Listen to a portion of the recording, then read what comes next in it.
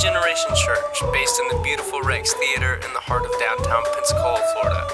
Our hope is that today's teaching will encourage and equip you to be firm in faith, to fulfill the call of God in your life, and to finish well. Grab your Bible, open up your notes app, and let's dive in. I'll be reading 1 John 4, which is the passage that Pastor Taylor is going to teach out of. Beloved, do not believe every spirit, but test the spirits to see whether they are from God, for many false prophets have gone out into the world. By this you know the Spirit of God. Every spirit that confesses that Jesus Christ has come in the flesh is from God, and every spirit that does not confess Jesus is not from God. This is the spirit of the Antichrist, which you have heard was coming, and now is in the world already. Little children, you are from God and have overcome them. For he who is in you is greater than he who is in the world. They are from the world, therefore they speak from the world, and the world listens to them. We are from God. Whoever knows God listens to us. Whoever is not from God does not listen to us. By this we know the spirit of truth and the spirit of error. Beloved, let us love one another, for love is from God, and whoever loves has been born of God and knows God. Anyone who does not love does not know God, because God is love. In this, the love of God was made manifest among us, that God sent his only Son into the world so that we might live through him.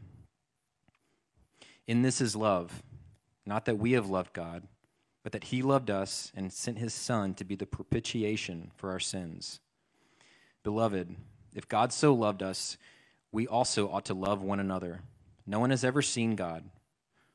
If we love one another, God abides in us, and his love is perfected in us. By this we know that we abide in him, and he in us, because he has given us of his Spirit. And we have seen and testify that the Father has sent his Son to be the Savior of the world. Whoever confesses that Jesus is the Son of God, God abides in him, and he in God. So we have come to know and to believe the love that God has for us. God is love, and whoever abides in love abides in God, and God abides in them, in him. By this is love perfected with us, so that we may have confidence for the day of judgment, because as he is so, also are we in this world. There is no fear in love, but perfect love casts out fear. For fear has to do with punishment, and whoever fears has not been perfected in love. We love because he first loved us. If anyone says, I love God, and hates his brother, he is a liar. For he who does not love his brother whom he has seen cannot love God whom he has not seen. And this commandment we have from him: whoever loves God must also love his brother. This is the word of the Lord. Thanks, Michael. How's everybody doing this morning? Good to see you guys. I am honored to be here with you this morning. Thank you, Pastor Roger, for this opportunity. Like you mentioned, my name is Taylor. I have the opportunity to be one of the pastors here at Generation and get to oversee our incredible students and our student ministry. And so, shameless plug, I guess. If you are in here or have any friends of youth age and all that, would love to have them on Wednesday nights. And we're getting ready for the best time of year, which is partially camp season with our winter camp, January 13th through the 15th.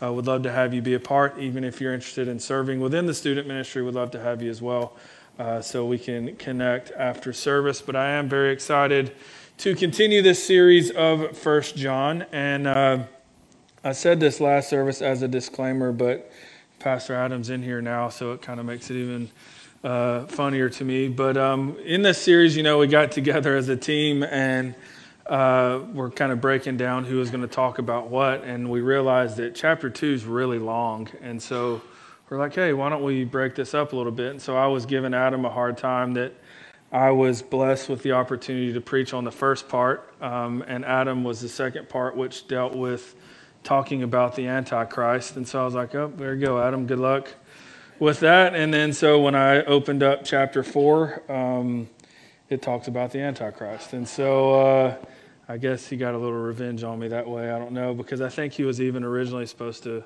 preach on chapter 4 as well. But here we are. And so very thankful to be in this series, Are You Sure? And the reason we kind of chose this and went with this was the idea to not just ask and answer the question, are you sure that you're saved? But I kind of even look at it as, are you sure that the way that you are living your life is revealing Christ to those around you? And so that is what we have been looking at. And the main verse for this whole series was verse 13 in chapter 5, 1 John 5, verse 13, which says, I write these things to you who believe in the name of the Son of God, that you may know that you have eternal life. And so this is kind of the framework of what we want to deliver this message in hopes that Jesus will speak to you along these same lines. Well, let me pray real quick, and then we'll jump into our discussion this morning. Father, we thank you for this time, and we just ask you to open up our hearts and our minds. Lord, we ask for revelation of your word so that we walk out of here not just with learning something new, but with others in mind that we could impact and to even leave an eternal impact in their lives, God. So we love you and we thank you in Jesus' name. And everybody said, amen. All right, so we've been on this journey now as we have chapter 4 today, and Pastor Brian will wrap up with chapter 5 next week. We have seen this progression in John's writing, and what's interesting about chapter 4 is, like I mentioned a second ago, I got to preach on chapter 2, and I'm pretty sure I could have used my same notes for chapter 2 to preach out of chapter 4, because 2 of the 3 points that I had in chapter 2 are in chapter 4. And so thought about doing that and maybe just see if you guys paid attention a few weeks ago, but decided not to. But you kind of ask, nobody likes really reading a book where it seems really repetitive. I think you could get some books where it's like mentions the same thing, or if you get more than one book and it's like same story, written by the same guy, but same stories and all this stuff. But what really you pull from hearing and reading John's writings, and this book specifically, is that he is repetitive. He is talking about the same things in and out of each chapter. And the one thing I walked away with this was how he speaks with just this incredible importance and warning of what we need to understand and what we need to heed from this writing in 1 John.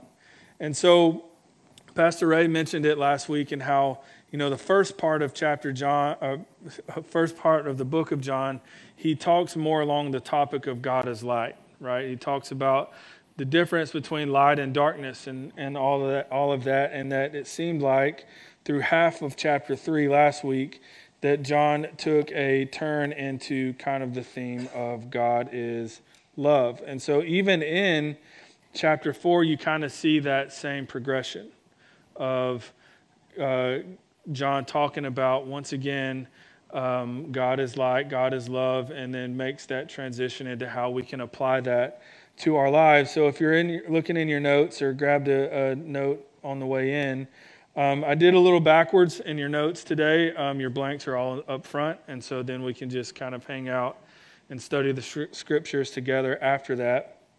But that first blank is that God is spirit, and this was kind of how I think John wrote it in mind. And what I love about this writing from John, and kind of the feeling I got as I read it because of the words he uses, like beloved and children and all of this stuff, is that John is kind of writing this from a fatherly perspective. He's like, hey, I've been around for a long time. Like at this point of writing this, he's like the last OG disciple. He's towards the end of his life as well. And maybe this is kind of his farewell speech, so to speak. And so he's writing, in chapter 2, he uses the word beloved a lot. And then even the last part, before it gets into talking about the Antichrist, he has this encouragement of where he's basically speaking life into all ages, children, young men, and all of that. So you kind of get this fatherly approach of really exhorting and encouraging us to be aware of our surroundings so that we could fully understand the weight of what Jesus did for us on the cross. Because the bottom line of what we have and who we are as Christians is that the only reason we could stand here and live for Jesus is because of what he did on the cross. We understand that we're all sinners. We understand that the punishment, that the wages of sin is death, but then Jesus came to give us eternal life. Even in John 10:10, he says that he came to give us life and to give us life to the full. So our baseline is that we do realize we're sinners. We do realize we've fallen short. And we do realize that the wages of sin is death. But if we could understand the weight of what Jesus did on the cross, then we're able to move forward and really understanding John's message to us and what that means. And so we realize first that God is spirit. You know, what I love about this is that we're able to get through everything that we could face because of the presence of God in our lives. Through the power of the Holy Spirit and through, the strength that he gives us, the conviction that he gives us, the life he encourages us to lead, we have the power and we have overcome. Not because anything we've done or what we're going to do, but by everything that Jesus has done for us, in us, and through us. That comes through the power of the Holy Spirit in our lives. And we're going to talk a little bit more about that with these first 6 verses in chapter 4 in a few moments. But I love the verse, and it kind of explains this to me in 1 John 4:4, which says, "Little children, you are from God and have overcome them, for he who is in you is greater than he who is in the world." So that kind of takes the pressure off of us, right? Like, we're going to face things. We're going to face trials. We're going to hear things and wonder if we're living the right way, believing the right way, doing the right things, and feel like we're not being able to overcome anything. But when in reality, the way to overcome anything is realizing who lives in us. Because we weren't the ones that died on the cross. We weren't the ones that made us right with God. Jesus, through his Spirit, lives in us. Therefore, we have already overcome the world. We've overcome our past struggles, and we've already overcome the struggles that we're going to walk into one day. You know, like, we're going to face trials. It's a guarantee, but we know that because of the Spirit of God, we have overcome the world, because he who is in us is greater than he who is in the world. And then the second thing is that God is light. And we mentioned this a second ago, but, we spent some time in series talking about light and darkness, and how in chapter 2 we talked about how that the darkness represents sin and the light represents, not being in sin and living in Jesus. And we even referred to the few verses in Matthew 5 where it says that nobody lights a light and puts it under a basket, right? What do? They light it and put it on a lamp for the whole house to receive light, so that, verse 16, that people around us may see our good deeds and worship God in heaven. And so our light was never made just for us. The light in Jesus that is inside of us and what Jesus saved us from, the image I get is that if I were to reevaluate my life and take everything that Jesus saved me from, take the struggles that I've had up until this point in my life, the ones that I felt like that I was never going to overcome, and even the impacts that I know that it's had on other people, it's like taking the salvation that Jesus has given me and not sharing it with people around me. That's what I see when I envision what Matthew meant when he said nobody puts a light under a basket. Instead, they put it out for all to see, not in a boastful or prideful way, but it's like, hey, you need what I have. If you want life, you need the light that I have. So we have the opportunity to bridge the gap for those around us to experience the love of Christ like we have. That is our job as Christian, is to be light bearers to those around us. And 1 John 1:5 says that this is the message we have heard from him and proclaimed to you, that God is light, and in him there is no darkness. So maybe today we need to evaluate ourselves, that if we feel like there is darkness in our lives, we need to see if maybe we need to get back into the presence of God and back into the Word of God, so that we can get back into God being light in us, because there is no darkness in God. Darkness is nothing more than the absence of light. So if we're living in darkness, that means we're living in the absence of Christ. And we need that to be inside of us. And then, which brings us to the bulk of our discussion today, in that blank, is that God is love. God is love. And if there's one thing in our culture today that I feel like is completely tarnished and taken out of context, is love. You can turn on the news and turn on different things, and all you see is God is love, God is love. And it's used as an excuse to live a certain way because you don't want to live up to the way that the Word of God is telling you to. When you see things that say God is love, but it's backed up by darkness, you know that that's just something that you're seeing to make you feel okay with the sin that you're living with. That's abusing grace. It's abusing what God has done and certainly what Jesus went through on the cross. And so God's love is not an excuse to live the way you want. It's not a get out of jail free card. The love that we have that transformed us, that gave us a new life, does not work that way. It's perfect love. He says it a little further, that perfect love casts out all fear. If you have fear in your life or darkness in your life, your absence from the love of God abiding in you. It doesn't justify the way you live. God's love should convict you out of living that way to live a righteous life, not make it okay to stay in the sin that you're in. That's the difference. And that's the message, that it's our responsibility as the church today, not just as Generation Church, but as the whole church. Our goal is to stand with the Word of God and preach it and proclaim it and let it transform us so that it will transform the world around us. And so for about 2 weeks now, I kind of struggled with the idea that John, like when you read chapter 4, you kind of have the first 6 verses that's talking about testing the Spirit and the spirit of the Antichrist and all this stuff, and then it's just like a whole bunch of stuff about love, right? So like from the surface, it doesn't really seem like it goes together.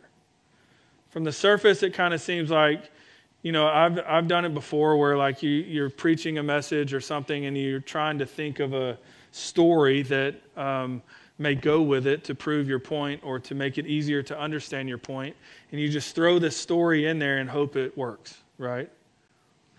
And so, but the more I thought about it and the more I was actually thinking about my conversation with Pastor Ray last week when we were doing the rap party on the podcast. And if you don't listen to that, it's one of my favorite things we do as a church, where we just it's called the rap party. We don't rap. We just recap the message from that Sunday. But we were talking about that and God's love, and even alluding to this week in this passage. And this is what I felt like the Lord was showing me when I was reading it, is that I mentioned earlier, is that love is one of the biggest things that is taken advantage of or taken out of context in our society today, certainly America and in the local church. You know, culture today in America is trying to force the church into believing something and to believing love and living a certain way, when it should be the opposite, that the church should live in such a way that church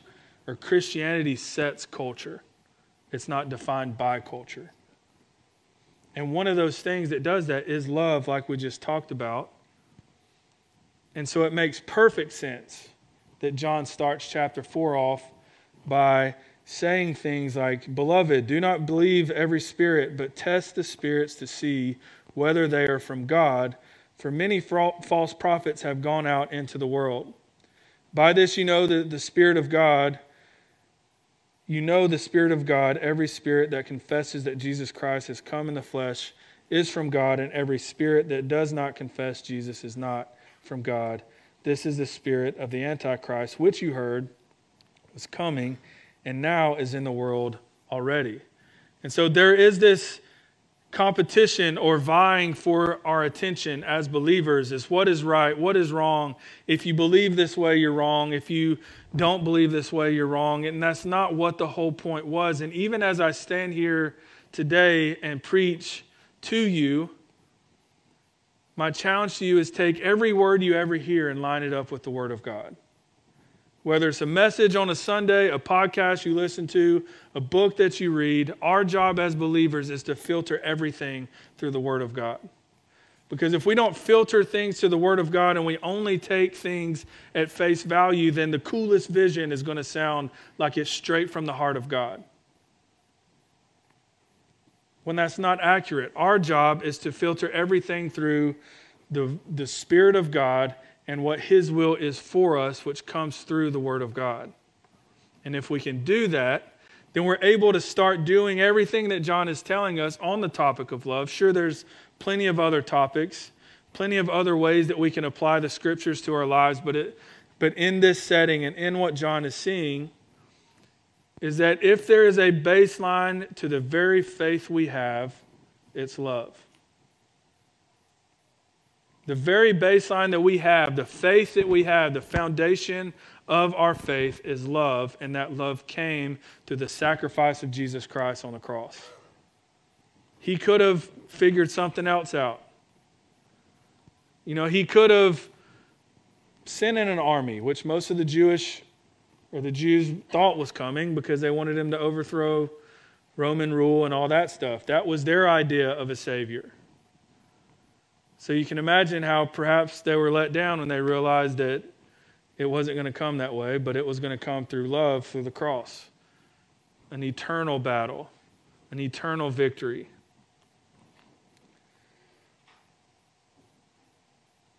So 1 John 4, 7 through 8, as we keep in mind now that love is what we have, love is the baseline of who we are as believers and as Christians, and the very thing that we're supposed to share to others is love. How do we apply that to our lives?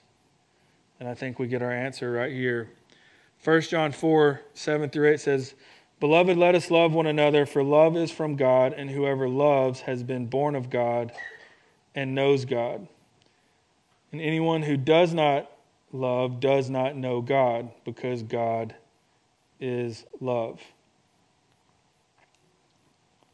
And so we could probably say that the valid test of a Christian is how we love people, how we love those around us. Because we have an opportunity in our faith that we could introduce people to Jesus without ever saying a word. Yes, love comes from our actions. Yes, love comes through things we know, knowledge we have, education we go through, things that we grow in, but we have to realize that's not the whole point. And I was reading a commentary, and I wasn't originally going to share this because I wasn't even sure I understood the thought, but I feel like it does apply to us. It's like, if you're like me, I have had relationships in my life, whether it was dating relationships or friendships and things like that weren't good ones. And in those moments, I would say that I love them, right? But how many of you know that you could love well and treat people nice, but be completely tied to sin? And so in this commentary, it kind of creates this point of like, is it possible that the reason you felt like you loved in those relationships because it was more of a head love than a heart love? Does that make sense? Like when you go through a breakup and you say you're heartbroken and all this stuff, could it just be more of that you were just so emotionally attached to what that relationship offered you, sin or not, that when that was removed from it, you thought you were heartbroken, but really all you were doing was loving from your head and not your redeemed and brand new heart from the love of God inside of you. Does that make sense? And so the challenge in this, and what I love about John's writing, is that you could also jump back into Paul's writings and really see the same theme of love and how important it is. And so, for the sake of not giving the exact same message from chapter 2, we're going to jump over and learn a little bit from Paul as well in 1 Corinthians 13. And everything I'm fixing to read, I guarantee you everybody in this room has probably heard this at a wedding, right? But I think on the grand scheme of things, you hear the message of how important it is of how we are to love, not just in the context of a marriage or what you hear being spoken over a couple standing on an altar getting married, but as a Christian and a follower of Jesus. It says this in 1 Corinthians 13, 1 through 7. It is that if I speak in tongues of men and of angels, but have not love, I am a noisy gong or a clanging cymbal. And if I have prophetic powers and understand all mysteries and all knowledge, and if I have all faith so as to remove mountains, but have not love, I am nothing. If I give away all I have, and if I deliver up my body to be burned, but have not love, I gain nothing. Love is patient and kind. Love does not envy or boast. It is not arrogant or rude. It does not insist on its own way. It is not irritable or resentful. It does not rejoice at wrongdoing, but it rejoices with the truth. Love bears all things, believes all things, and hopes all things, and endures all things. So we even see how that whole passage ends, is that love really is the framework and foundation of who we are as Christians. Right? It bears all things, it believes all things, it hopes all things, and it endures all things, through the good times, through the bad times, through the highest mountain or the lowest, darkest valley. Love is the only thing that remains. Why? Because Jesus gave his life for us. Like I said, he could have probably figured it out. He could have even been on the cross and realized it wasn't worth it, and probably had the power to snap his fingers and it go a different way. But through love, he didn't look at us and see sin. He looked at us and loved us even more. And he gave his life for us. And so is it possible that love is more about how you, not just about action, but just how you live in general? Like, you could read these books and you could gain all this knowledge and you could do all this stuff, but perhaps the one thing that when they looked at Peter and John when they were arrested for healing the guy at the Beautiful Gate, they even said that they looked like an ordinary people with little training, but they saw Jesus. They saw love. They saw these two guys that gave this guy the love of God, healed him, and didn't have any reason to do anything else to him because they saw Jesus. That's how I want to be seen. I want to live my life in a way that when people look at me, they don't see me.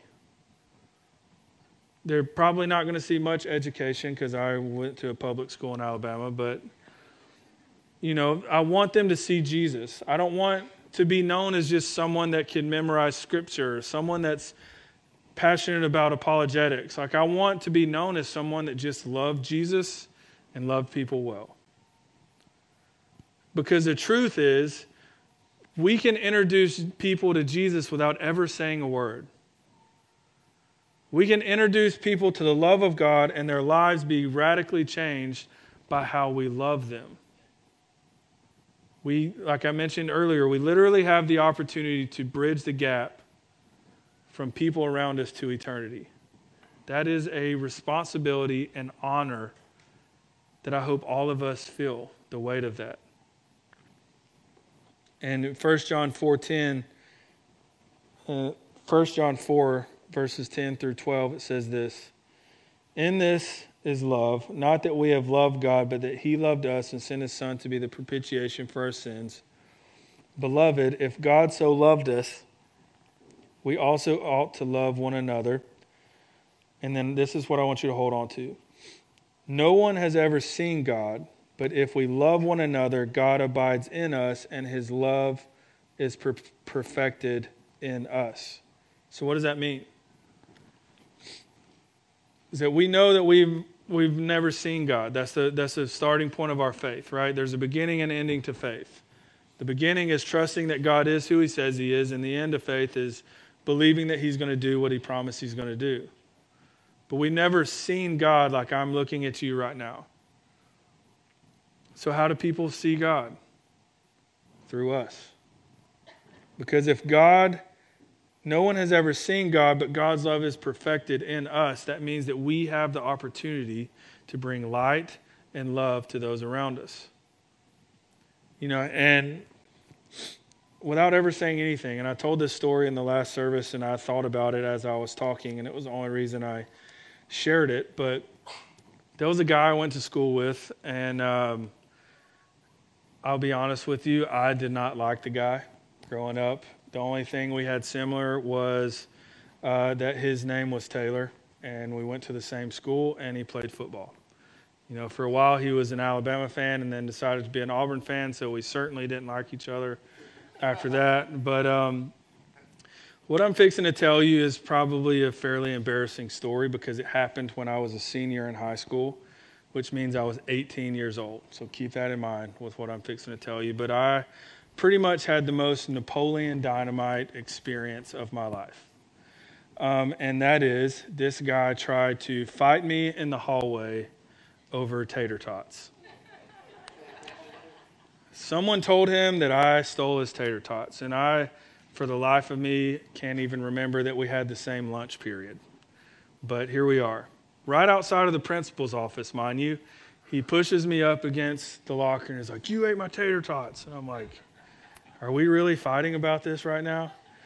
And, and I was telling Derek outside, the same guy, the only fight I ever got in high school was this guy's fault. It wasn't with him, but it was with another guy because I showed up at a gas station and he was like, "Hey, this girl, I'm going to be late for curfew, and this girl needs a ride back to her car." And, I didn't even know this girl, and I guess I'm just a really nice guy. And so okay, I'll help her out. And her boyfriend was there where her car was. So you can imagine how that goes in high school with drama and all that. So I really didn't like this guy. And about 10 years later, he messages me on Facebook, and we kind of joke about it here at the church. Faith isn't lived if the only time you talk about Scripture is posting your favorite status on Facebook. But he messaged me 10 years later on Facebook and just said, "Hey man, I want you to know the way you live your life has inspired me to give God a shot." And, I don't share that story to toot my own horn or whatever, but I have not seen that guy in person since the first football game of the year, the fall after I graduated high school, which was in 2008. And he was messaging me in 2018 or something like that. And so didn't even know the guy was still alive. I had no idea where he was, what he was doing. And I say all that to say and I didn't say a word to him. I guess up until this point, the only memory I had of him was him trying to fight me over tater tots. I had nothing for this guy. I was just living my life, going to school, trying, and probably at most times feeling like I was failing as a Christian most of the time. But he saw something that sparked something inside of him and inspired him and interested in him to think, oh, maybe this God thing is for me. And maybe some of you have had that same encounter. Maybe you're at the grocery store and God just has this, I like calling them God moments, where something just happens.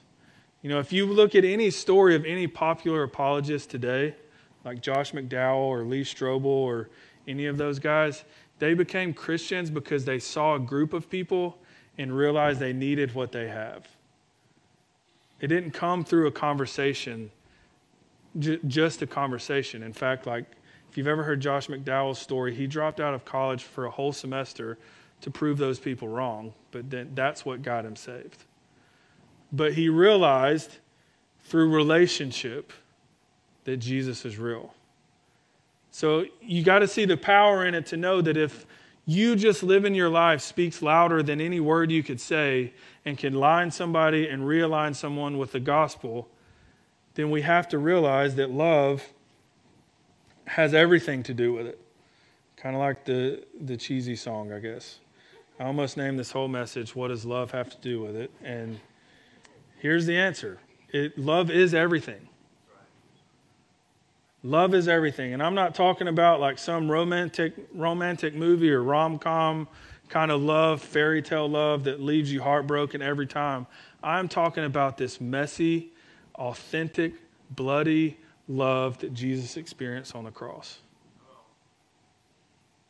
Like, that was painful. It was bloody. Like, you couldn't even recognize Jesus, but that's what love looks like. Love is treating someone away without expecting anything in return, and maybe even expecting that you're not going to get anything in return, and still being okay with it.